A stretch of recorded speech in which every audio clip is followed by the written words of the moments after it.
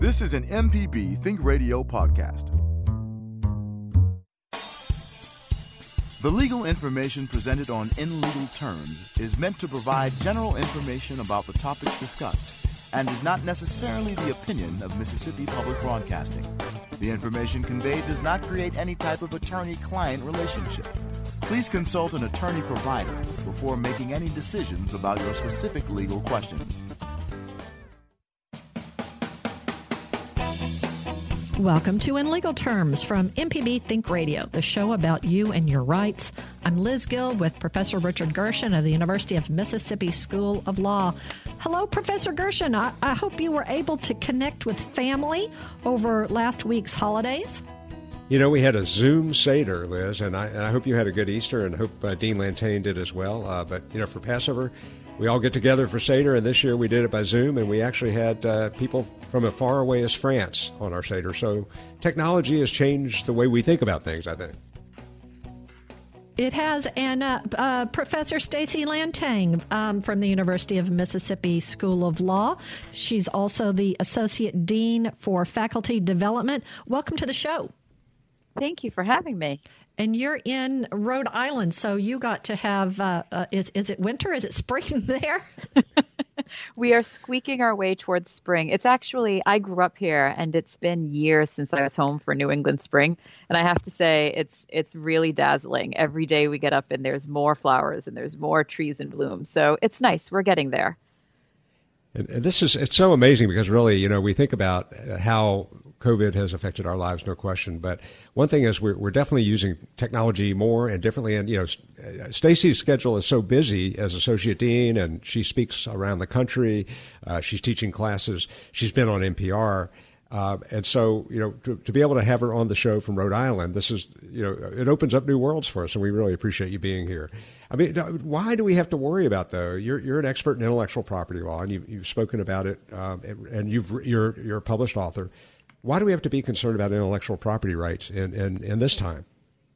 So I think there are two reasons, and one is the very practical reason that many of the pharmaceuticals, the drugs that we're using for treatments, the testing kits, the personal protective equipment, a lot of those things are covered by intellectual property. So in this fight that we're in against this virus, there are a lot of intellectual property implications that have to be negotiated. And so there's that very practical, you know, frontline strategy of intellectual property that you have to tackle. But I think also the secondary one, which is important in its own way, is that this has really exposed how vital creativity is to the human soul. When you think about, we're all stuck in our houses and all of us are desperately trying to feel connection through movies and television and books and music, right? Like all of these things that we've suddenly realized how important it is for us to feel that amount of creativity. And we've had musicians reaching out to give concerts from their home, and movie studios rather, making their movies available. And I think it's really exposed how important creativity is to us as a culture. And we can really take it for granted until the moment when you're struck with, you need some comfort, and that's what you look for. It's so interesting. And I know near term, you know, for real close to my heart and your heart is the fact that we are all teaching online, and you and I have done it before in the summers. But for a lot of our colleagues, this is the first time they've tried to teach online. A lot of the people teaching at the public schools are teaching online for the first time. What are some of the issues they need to think about? And also, what do their students have to think about in terms of intellectual property? You know, it's really not, I think so I keep dealing with, are there any little upsides to this horrible situation that we're going through? And one of them might be that I think we do really need to tackle the fact that online teaching has been sort of treated differently. We have a different statute called the Teach Act that was passed in, I think, 2002, that was meant to deal with the sort of online education and give it different rules about what kind of materials you can put on and what you can't put up there. And the reason I'm highlighting that is that's not a thing that you think about when you teach in person. You don't have a special statute that's governing you, right? Like you just get up there and you teach and you show clips if you need to show clips, and you pass things around if you need to pass things around, and you feel pretty secure because we have this doctrine in copyright law called fair use that protects, among other things, most educational uses. And then it's weird to think about how we all moved online and it was a tremendous change. And at the same time, it's essentially the same act, right? Like we're teaching and they're learning. It's just the media that's different. And so it's weird to think about, should we be treating our copyright obligations differently in this time? And under the TEACH Act, historically, that was true, that you might have limitations about what you can put into your PowerPoint presentations and how widely you can make those things available. And can you put them up on YouTube? And do you have permission to share the textbooks? And there's a lot of implications like that I think we aren't really thinking about right now. You know, we're kind of in crisis mode, and that's okay. We are in crisis mode. We had to get these classes online as quickly as possible, and we just did it. In the legal world, the textbook publishers were wonderful and extremely cooperative about making their textbooks available online for the students who didn't have access to them. That's all worked out. But I think that it might start people thinking about, why is it that we're treating it differently to begin with, right? Why do we need special dispensations from the textbook publishers to get the books available online? If the students buy a paper copy of the book, why does it automatically come with an online copy of the book, right? Like that could be something that we might think about. And so I think it will be interesting to see going forward what differences come from how we think about what our legal obligations are through online teaching. I know you and I, Richard, we have taught online before, and did you have to go through the training that you have to go through for online teaching? I did, and then they even reviewed my class a couple of years later to make sure that I was up to speed on things like ADA compliance and stuff like that. So there's like all that stuff, ADA stuff is not stuff that we think overly much about when we teach face-to-face, although we probably should always be thinking about it at all times, but that has added an extra layer. But also the copyright, we had to take a quiz on copyright law in connection with that class, and I think I failed it a couple times before I finally passed, despite the fact that I'm a copyright scholar, because they were so risk averse with everything that they were saying, right? It was like, you can't share this and you can't share that. And I was thinking, I would share that in a face-to-face thing, so what makes it different in an online situation? And I think maybe we can think about how we protect our classes to make sure that they're not just being shared all over the planet and that it does stay more classroom environment.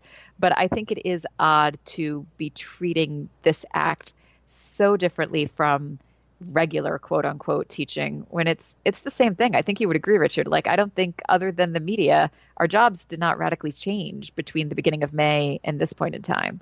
Not at all. I think the only thing for me is that my students are happy they don't have an 8 o'clock class anymore. They can watch it whenever they want to. I think I'm happier about that than my students are. But yeah, as for students, what I would say is, please don't share your professor's lectures and stuff on your Facebook page to the general public. I mean, but that just seems like general politeness, I think you're right. And I understand that we have a couple of calls already. We do. This morning we're speaking with Professor Stacy Lantang on In Legal Terms. Our topic today is intellectual property. We're going to go first to Columbus and speak with Kathy. Kathy, thanks so much for calling in. What's your question or comment? Well, I have a historic old home in Columbus, and many people stop by the front of the house and take photographs of it, and I have no problem with that. I'm sure they're just for their photo albums and so forth. But what if somebody started publishing calendars or note cards with the image of my property on it? Would I have any rights to the image at all, or how does that work? So architecture is really interesting. Buildings are protected under the Copyright Act, and architects do have copyrights in their architectural designs, but that we would think of as belonging to the architect more than to the owner of the building, unless there was some kind of transfer of those rights or something. The other issue that is probably going to come up is that copyrights eventually expire. And if you have a historic home, I'm going to assume that whatever the copyrights might even have been, if there even were any at the time when the home was built, have probably expired by now, which probably means that under most circumstances, you don't have a whole lot of control over that, because things that are just, and this is true even with architectural buildings where the copyright is still active, things that are just out in the public where the public can see, people can take pictures of those. It's really hard to stop that. And as for selling those pictures, well, what a skyline looks like, what a street looks like, we tend to think of those as being facts, right? Like what the street looks like is what it looks like. And so people can't own facts. And so the person who sells your photograph, they don't actually own what your house looks like. You can go and sell a competing photograph if you want. But it's hard for anyone to own what the fact is of what that street actually looks like, which is why architectural designs can be so challenging in terms of copyright. And we tend to think of them more as protecting really unique buildings, right? Really unique structures, because in general, a house has to have windows, it has to have doors. I guess it doesn't have to have windows, but it has to have doors, it has to have a roof, and no one can own those particular things. So what you can actually own about what your house looks like is actually fairly narrow, and your rights in that would be very limited. Okay, well, I just wanted to know where I stood in that regard, so I appreciate your information. Thanks for calling, Kathy. I would hope maybe just take it as a compliment, because you can't do anything else. You're listening to In Legal Terms on MPB Think Radio.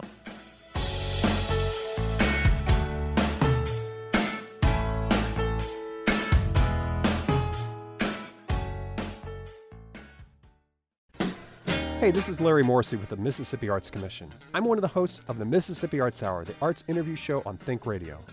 Each week, myself or one of my fellow hosts bring you in-depth interviews with different creative Mississippians. We talk with visual artists, musicians, writers, as well as people who help bring the arts to their communities. We hear about how each artist learned their craft and get some insight into their creative process. You can hear the Arts Hour every Sunday at 5 p.m. on Think Radio, or listen anytime by subscribing to the show through your favorite podcasting app. This is In Legal Terms. Now, not everyone has a chance to listen to our show live.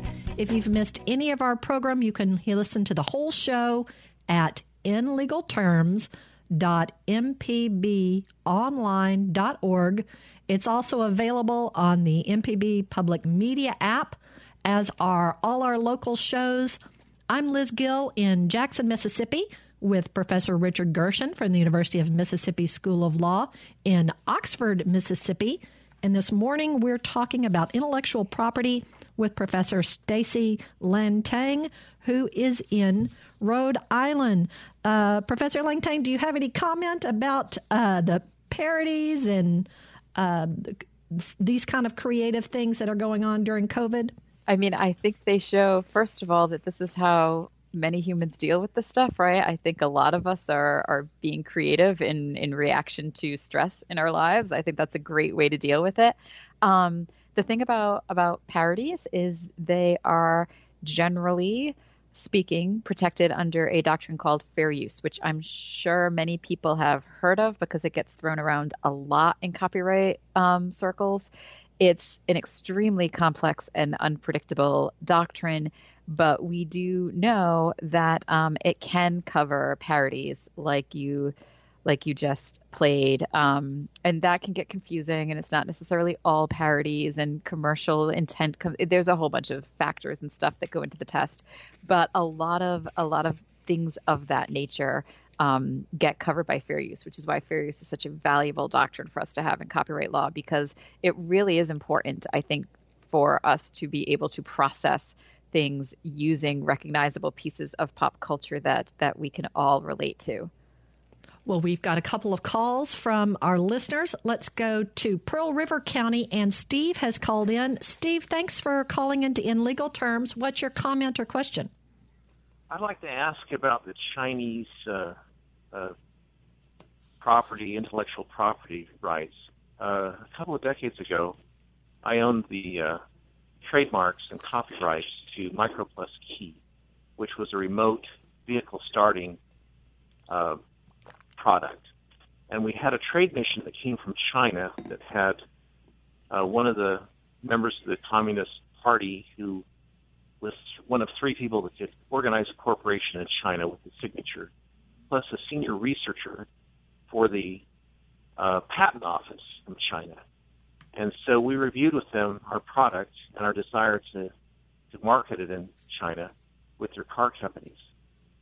And after we did our presentation to them, within 2 days, we found out that they had patented our product or trademarked it and all the things that we had in China. And so our attorneys came back and said, there's nothing you can do.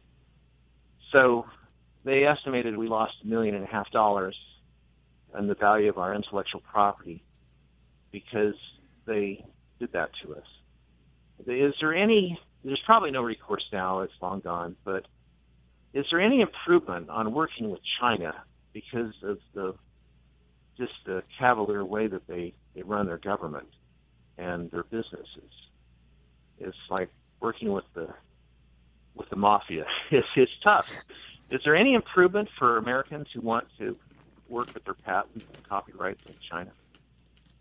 So I am not an expert in international intellectual property stuff. What I can tell you is that I know that we have been working as a planet very hard to improve that situation. And for many years, China and other countries have been a thorn in the side of like the entertainment industries because of rampant piracy that have been going on in other countries. And so there has been concerted effort over the past couple of decades, I would say, to standardize intellectual property law and to get agreement in, okay, if you file a patent in this country, then it's going to lock in your rights in other countries if you do it in a certain way. Trademarks are trickier because trademarks, by definition, are established by your use. So if you're not using the trademark in a particular country, that can leave it up for grabs. So trademarks can be difficult, but with patents, we do have a treaty in place that if countries have signed on to that treaty, then you can file your patents in a particular way that will give you priority in every country that has signed on to those treaties.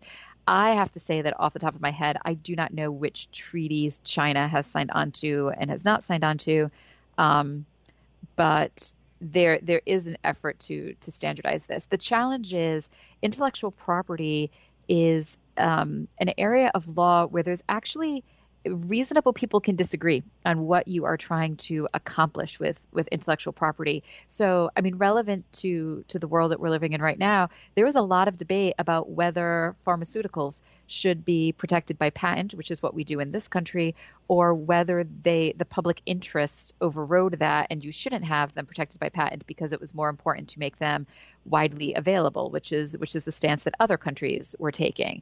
And the stance that we take is, well, you need to give them protection because that drives, incentivizes research and development and the production of these. We get more valuable pharmaceuticals if we allow protection over them. But you could see how people can disagree on that. And so actually intellectual property is a field where it is very difficult to reach agreement because there are very real and respectful ideological differences in what people want to use their intellectual property fields for. So that's one of the challenges with patent. With respect to trademark, like I said, trademark is geographic. It's geographic within this nation. So, you can open up a restaurant in Oxford, Mississippi, and I can open up a restaurant here in Rhode Island, and we can have the same name because we're not really going to overlap in each other's markets. And so that's a real challenge internationally for trademark if you're not a company like McDonald's or Coca-Cola. Thank you, Steve. We appreciate you calling in. This is In Legal Terms. If you have a question or a comment that you'd like to talk with Professor Stacy Lantang about concerning intellectual property, we would love to have you call in or email us Our email address is legalterms@mpbonline.org. Let's go to Craig, who has called in from Biloxi. Thanks, Craig. What's your comment or question for the show today? Okay, well, I'm making a list. If I'm on hold much longer, it'll be the whole page. How do you find an infringement attorney? I have seen a lot of listings. I have never seen one for infringement. They would be practicing intellectual property. That's what you want to find is an attorney who practices intellectual property. They would be able to handle infringements, especially if they do intellectual property litigation. There are a couple different types of intellectual property. People who specialize in patents might not do as many copyright and trademark cases, and vice versa. So depending on if you have an invention versus if you have something creative or you're running a business. If you're running a business and selling things, you're probably going to need a trademark person. If you are creating things like music or books, you need a copyright person. And if you are inventing things, then you would need a patent person. But they wouldn't really list infringement in their field of specialty. They would talk about patents, trademarks, copyrights, intellectual property. Okay, and what kind of court would you go to if you did have to go through a court? It's basically almost always going to be federal court. You're gonna be in a federal district court. Patent, copyright, and trademark, for the most part, are federal bodies of law. So you'll go to federal district court wherever you might be. You're in Biloxi, so I think that's Southern District of Mississippi. You're going to be in the federal system. Okay, that sounds like big time there. Who decides if there's an infringement? The attorneys, and how? Like I do is like I'm thinking particular a song. I mean, if you change one note in a song, is that still going to be infringement? Yeah, so songs are quite the challenge for us right now. The standard is that there has to be substantial similarity in something that is protectable from the viewpoint of an ordinary observer. And so I say that's something that is protectable because you may have heard the person who called in about their historic house. And I said, you can't really own the fact of what your street looks like, the fact of what a city skyline looks like. So you need to have something protectable that has been taken. And then if the works are substantially similar, then that would be infringement. It doesn't have to be identical. Changing a single note would probably not matter because that seems to me like it would probably be substantially similar still. The person who would decide that would be the finder of fact, which is usually the jury. Right? Like it's the jury who's going to make the ruling about whether or not there is infringement. But due to civil procedure stuff that I don't need to get into, sometimes the judge can make that decision as well. What your attorney would tend to do you would go to your attorney. I mean, this is what attorneys do, right? You go to your attorney and you explain to them what's going on in your life, and they'll ask you the legally relevant questions. And then your attorney would be able to give you legal advice about what your rights are in that situation. Okay, and the final one, how can you protect like a song? So what would you do to copyright? Yeah, so copyright is automatic as soon as you have created the work and the term of art is fixed it in a tangible medium, which basically means in a song you have to either record it or write it down in using musical notation or something of that nature. Copyright attaches as soon as you do that. In order to sue on your copyright, though, you have to register it with the Copyright Office, which is extremely easy to do. The website is www.copyright.gov, and they have forms right there divided up according to what your creative work is. So musical composition versus piece of art versus novel. The form is like 2 pages long. It's really just, hey, what did you create? What's your name? You send in a fairly insubstantial fee, and you would get your copyright registration back for that.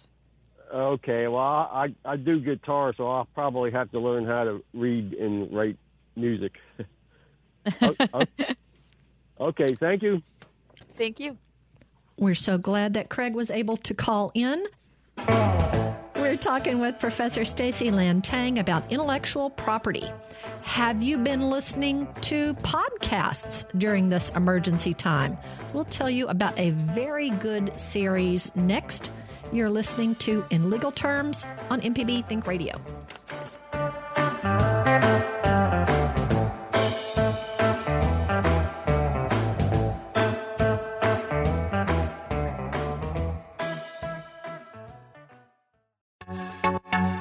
Hello, I'm Dr. Nancy Lottridge Anderson, president of New Perspectives, a fee-only financial advising firm and co-host of Money Talks. For over 10 years, Money Talks has been answering your personal financial questions and sharing knowledge about money management. Money Talks can be heard Tuesdays at 9 a.m. on MPB Think Radio. Podcasts can be found on our website, money.mpbonline.org, or on your smart device's podcasting platform.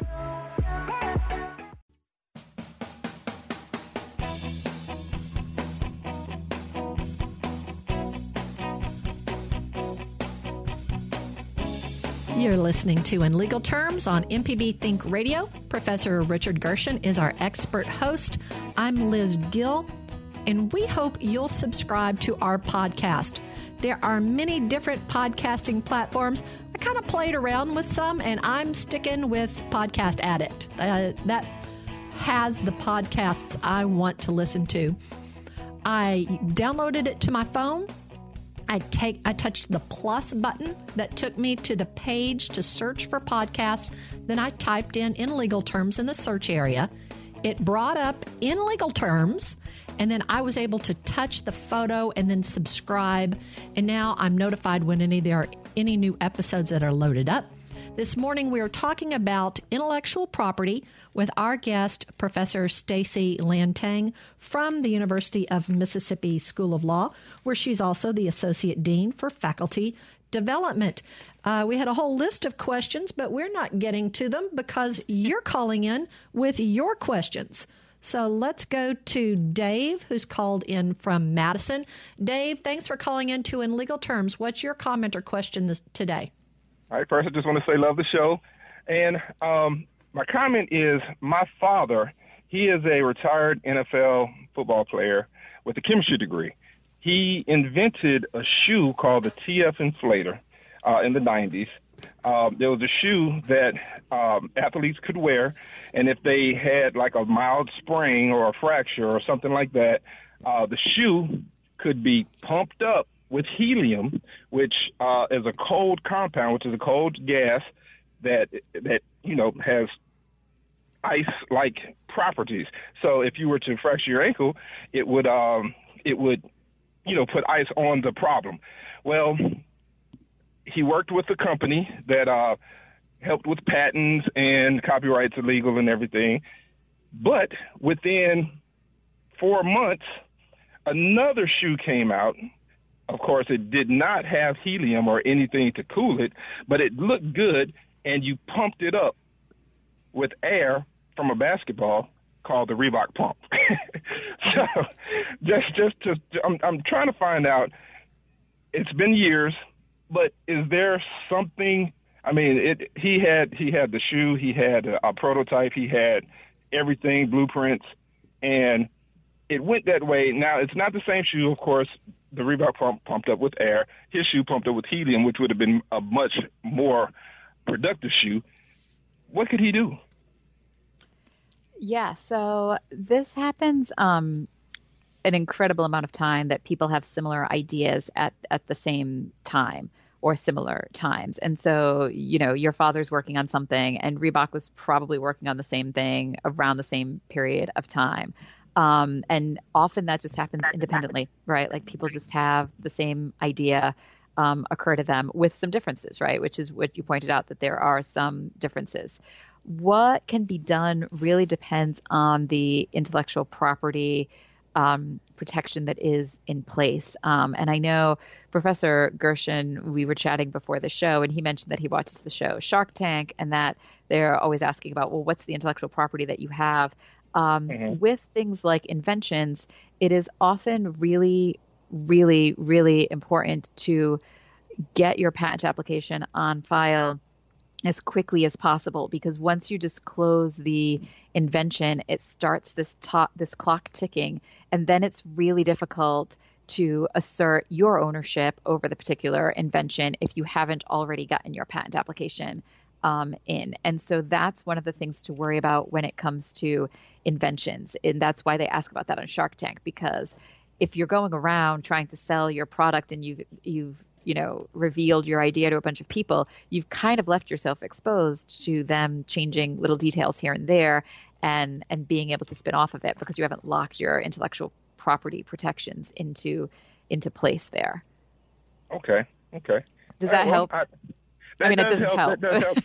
I think because it's 30 years later. But I think he did have everything locked, but like you said, it's a time issue. We'll do some more research. Yeah. Thank you, Dave. Thank you.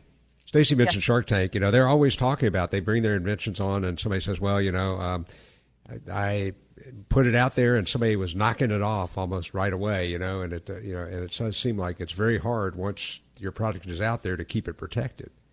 Yeah, and I know it's really annoying to get an attorney and file a patent application. It costs money before you've gone to market. But once your product's out there, if you don't have that protection locked in, there's really very little you can do. We're going to go to Vicksburg now, and Malcolm is on the line. Malcolm, thanks very much for calling in. What's your comment or question today? I've got a copyright question. I'm an amateur songwriter, and my songs evolve over time, and I was wondering if when I apply for copyright, which I've been doing, would I have to reapply if I change the lyrics substantially? So if you change them substantially, that's the word that I really sort of glommed onto in what you were saying. And so how we view copyright is your copyright will protect what you have registered and things that are substantially similar to it. If you've made changes that mean that you have something that is no longer substantially similar to what is registered, then under the law, I think we would most likely call that just a new work, right? It's no longer substantially similar to what was registered. And so that would probably need a new registration to cover that. But as I said, your copyright will cover identical things and also things that are substantially similar to it in terms of protection. Mm-hmm. Okay. Well, I need to recopyright a couple of songs that I've really completely redone the lyrics. The chords and the melodies are all the same, but I changed the lyrics. So yeah, and those are often two separate things, right? Like often there's music and then there's lyrics. And yes, you combine them in a song, but yeah, if you change one dramatically, then you have a different song, really. Think about the parody for Baby It's COVID Outside. Right. I heard that earlier. Okay, so I should recopyright then. Yeah, well, I don't want to give you legal advice, but I'll tell you that's the standard, is that if it's no longer substantially similar, then it's probably a new work. Okay, great. All right, well, that's all I need. Thank you, Malcolm. Thank you. Well, this is, it's so interesting. I mean, even, these COVID or not, people are creative, and it does seem like COVID is making people more creative, but we're also doing a lot more streaming. And so I have a question for you, Stacy. I mean, I saw a tweet from somebody who said, I finished Netflix. I've completed Netflix. So while we're sheltering in place, I mean, some of us have Netflix accounts and others don't. So, I mean, is there an issue, an intellectual property issue, if I share my password and username with someone? So it's both a matter of intellectual property law and also contract law, because what you're doing is you're basically licensing the access to this creative content, right? Like somebody owns the copyright to it and they are providing it to you on the terms of a particular license. So that's where the contract is coming in. And so it's going to depend on what the terms of use are for the particular service that you're streaming on. And the thing about most of these services, I know that Netflix works this way, and I think a couple of others work this way, is it doesn't really matter in a way who you give your password to, because they're keying your access to the number of devices that can be watched at one time, right? So I think instead of getting into the whole, how do people define family, and is this, a member of your household? Is your college student daughter a member of your household if she's now living on the other side of the country? And rather than getting into all of that Netflix does it per device. And so if you want to share your password with your college student daughter on the other side of the country, go for it, as long as you have an account that has given you access to the appropriate number of devices. And that's just all about the license, right? You can upgrade how many devices you can get. You can lower the number of devices that you can get depending on how many people you want to share your password with. But I think rather than, getting into the messiness of policing, I feel like we're all dealing with that now in our definitions of, who is a member of your household? Who are you quarantining and staying in place with, right? It's hard. Everybody's got different definitions of family. And I think Netflix, rather than getting into that, has just been like, okay, we'll let you use it on 5 devices, and we're not going to make you explain to us, this is my best friend's stepmother's cousin's brother who I used to hang out with. Just leave it. It's so interesting. What about this one? This one has always made me wonder. I have bought on Amazon movies, where they say you can buy it or rent it, and I've decided there's a movie I wanted to see. Now, in the old days with the DVD, I could easily share that DVD with someone. Yeah. Was that okay? Yes. It was okay for you to share the DVD with people. So the challenge, and we're, again, the COVID crisis is really exposing all of this, is we no longer have tangible items of these pieces of creativity, right? Like we stream all of our television and our movies. Books still exist, obviously, but in this time of libraries being closed, many people are turning to ebooks. And those aren't tangible, right? Like you can't hold them. And for centuries, we developed copyright law to deal with tangible things. How were we governing tangible things? And so it was very clear to us, if you bought a copy of a book, you didn't own the copyright to that book. You couldn't make copies. You couldn't make a movie out of it. But you could take your physical copy that you now own and you could share it with a friend. Sure. You could sell it to a used bookstore if you wanted to, right? You could do whatever you wanted with that particular copy of the book, so long as it wasn't, what you wanted to do was make a movie, because that's the right of a copyright holder. So that's a doctrine called the first sale doctrine, or the exhaustion doctrine. And it's been really, really challenged in the digital world, because there's really no way for you to share a digital copy of something without a copy being made of it, right? You can't hand the physical movie. You have to send it or link it to people in some way. And then that often results in some kind of copy being made. And a copy is the exclusive right of the copyright holder. And so this has been raised a lot in court cases, that the move to digital has really eliminated this first sale doctrine, right, that we had, that once you bought something, you did have the right to share it and pass it on. And we're still struggling with that. I don't really have an answer to that. Courts are still struggling with how you can make it so that you have that right to do things with things that you have bought. The move to intangible has really limited our ability to share legally as much as we might want to. I think the copyright holders would say on the other side of it that it is much easier for you to share than it was at any other period of time. That what they're worried about is, you buy the movie and you can now, stick it on your OneDrive or your Apple Cloud or whatever you want to use, and put a link on Facebook, and 700 people can watch that movie, which you couldn't do with the physical copy of the movie, right? And so we're trying to find a balance between those two extremes. Would you like to hear some additional information from Professor Len Tang?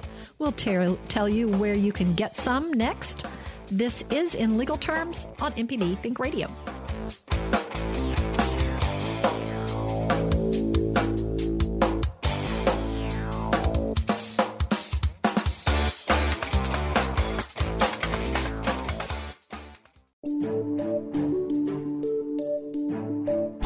Hi, I'm Dr. Jimmy Stewart, Professor of Internal Medicine and Pediatrics at the University of Mississippi Medical Center. On the original Southern Remedy, we answer questions about all aspects of your health and share some of the latest medical information in the news. You can listen to the show on Wednesdays at 11 on MPB Think Radio, or you can subscribe to the podcast by searching for Southern Remedy on your preferred podcasting app.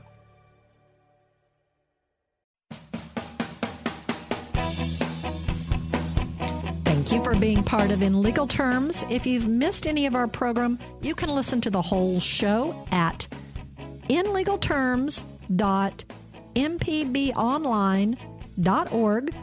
It's also available on the MPB Public Media app, as are all our local shows. I'm Liz Gill, here with Professor Richard Gershon from the University of Mississippi School of Law, and Professor Stacy Lantang, who's been a guest on In Legal Terms in the past. On December 12th of 2019, she spoke about intellectual property. On September 11th of 2018, she spoke about genetic testing. And on September 5th of 2017, copyright law was our topic. We want to make sure that you know that up next at 11 a.m. is our Tuesday Southern Remedy show, Relatively Speaking, with Dr. Susan Buttress. We have a call now. We're going to go to Meridian and speak with Jackie. Jackie, thanks so much for calling in to In Legal Terms. What's your comment or question? Good morning, and thank you for taking my call.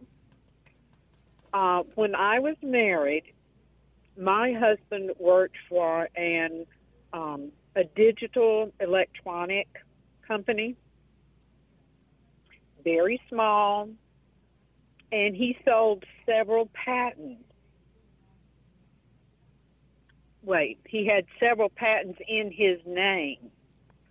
He passed away in 91. Should he have received royalties from that patent? Would I be eligible to receive those royalties? So, a couple of things. First of all, if he was an employee, that might have added some wrinkles to it because he might have assigned the patents over to his employer. I don't know. That depends on particular employment situations. But if people are sitting there listening, that might have been a thing that those people have done, is to sign patents over. The other thing, though, to know about patents is, yes, intellectual property, all intellectual property survives the holder's death. But with patents, they're only valid for roughly 17 years or so. I'm saying roughly because we changed how long the period was a few years ago. But anyway, that's all my way of saying that those might have been out of not valid anymore by the time of your husband's death, and certainly would no longer be valid now. And so that could also have been affecting whether or not there was any royalty. So I guess a couple of things. One could be that it had been assigned to the company. And then the other is just that patents, as opposed to other types of intellectual property, copyright lasts a very long time, life plus 70. Trademarks last as long as you use them. Patents don't last very long, comparably speaking. And so it's very possible that you don't have any active patents at the time of passing away because of how short their terms are. Okay. Well, thank you very much. Thank you, Jackie. We've got about 2 minutes left. Well, with that 2 minutes, I mean, we had talked about, you tweet about 3D printing and the effect on intellectual property. People may be making masks and things like that might be protected. 2 minutes is not enough, and we need to do a whole show. But what would you have to? What about all that stuff?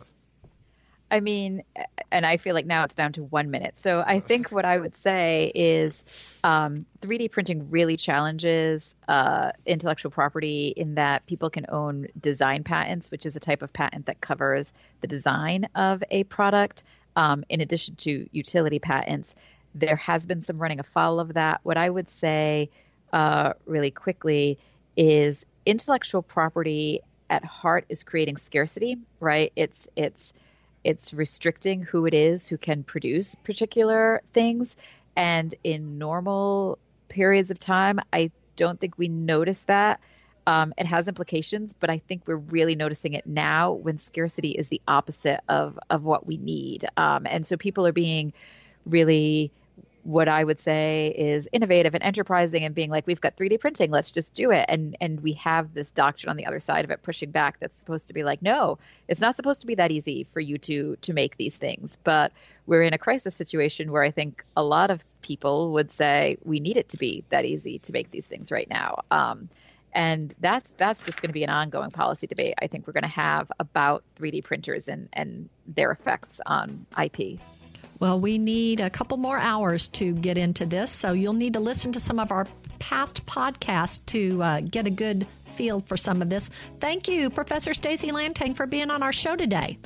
Thank you so much for having me. That's going to wrap us up for today's In Legal Terms. Our call screener today has been Kevin Farrell, and Michelle McAdoo has helped out, along with our board engineer in Jackson, Jay White. So for Professor Richard Gershon, who teaches online and from the University of Mississippi School of Law, I'm Liz Gill. Join us next Tuesday for In Legal Terms on MPB Think Radio.